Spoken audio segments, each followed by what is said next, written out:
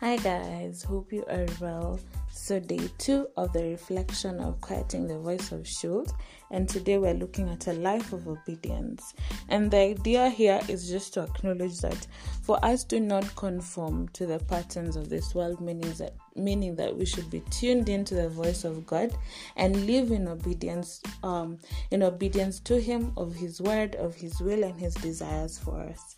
And what I've written down from the plan is, we will never regret a life of obedience as we build God's kingdom instead of our own. Our influence over the people God has placed in our lives is powerful. When our world feels shaken, we can stand firm, ready to share God's love with those who are waking up. So the idea is, in everything that we do, in our speech, in our deeds, in our thoughts, are we tuning into the voice of God? Are we being aware of what He desires for us to do? Because I know for real, there are sometimes personal experience as well, whereby the voice of the Holy Spirit is telling you to do one thing. Then you're like, no, I'm tired.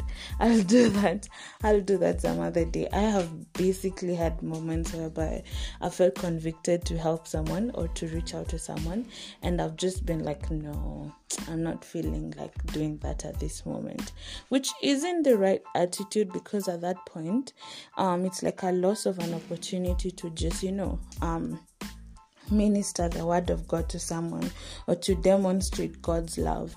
And it really isn't fair, because God uses the same angels to build us up. So we should be brothers and sisters and show this love to one another. And it could be in those moments whereby you're also torn between following the voice of the world that tells you should do things a certain way, and the voice of God that says, no, stand firm and steadfast, my child. But yet it seems like the easier option to just listen to the voice of the world, because that seems like more of a norm, and that's what happens a lot of the time. So today's encouragement is for us to live a life of obedience, to be more intentional about hearing the voice of God, and not just hearing but being doers of it, and to acknowledge that even when things seem crazy bad, because we've taken our stand, then we acknowledge that there's that verse in I think it's Romans 12 or Hebrews 12. I think Hebrews, I'm not too sure. That talks about everything will be shaken, and only foundations that are built on Christ will stand. And that's very true.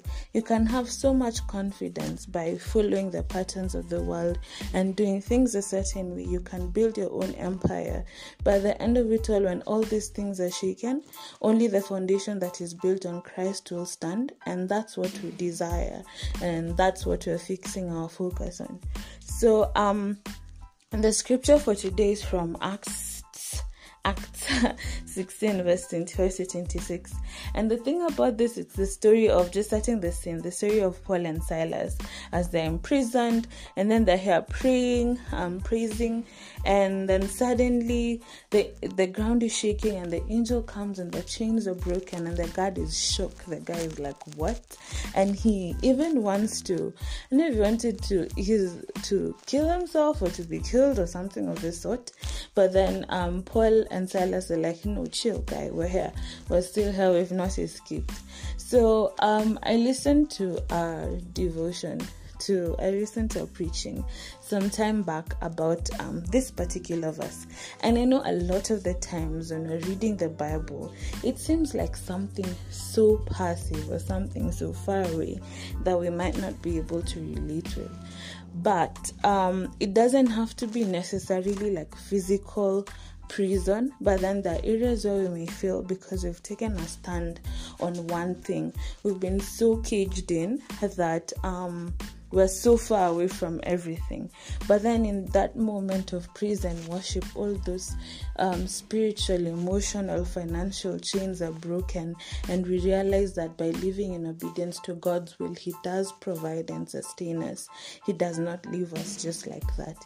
So the verse is about midnight. Paul and Silas were praying and singing hymns to God, and the other prisoners were listening. Suddenly there was such a violent earthquake that the foundations of the prison were shaken. And you know what? They were shaken and the chains broke. That shows that all those things that may feel, that you may feel are caging you in or are keeping you fixed in a hole or a space that's suffocating you, when you sing out your praise to God and you call upon Him, He shakes those very foundations, and realizing that they have nothing on Him, and those chains will be broken. So this is an encouragement to all of us, that no matter what decision you have made that's contrary to the standards of the world, but it is in obedience to God's will, no matter the outcome or the consequences or how shaken you may feel by the situations, just know that those foundations of God will stand and He will lift you up. So the reflection of the challenge of today is to seek God in the midst of a mess when our lives may feel shaken. How does this enable us to emerge stronger or changed? And who can we stand with now who might be going through something similar? So being a brothers and sisters keeper is being able to stand and encourage those who may be undergoing shaking at this time, and just acknowledging that at the end of it all, we emerge victorious. So I hope this speaks to you and you're able to carry out this challenge and have a blessed day.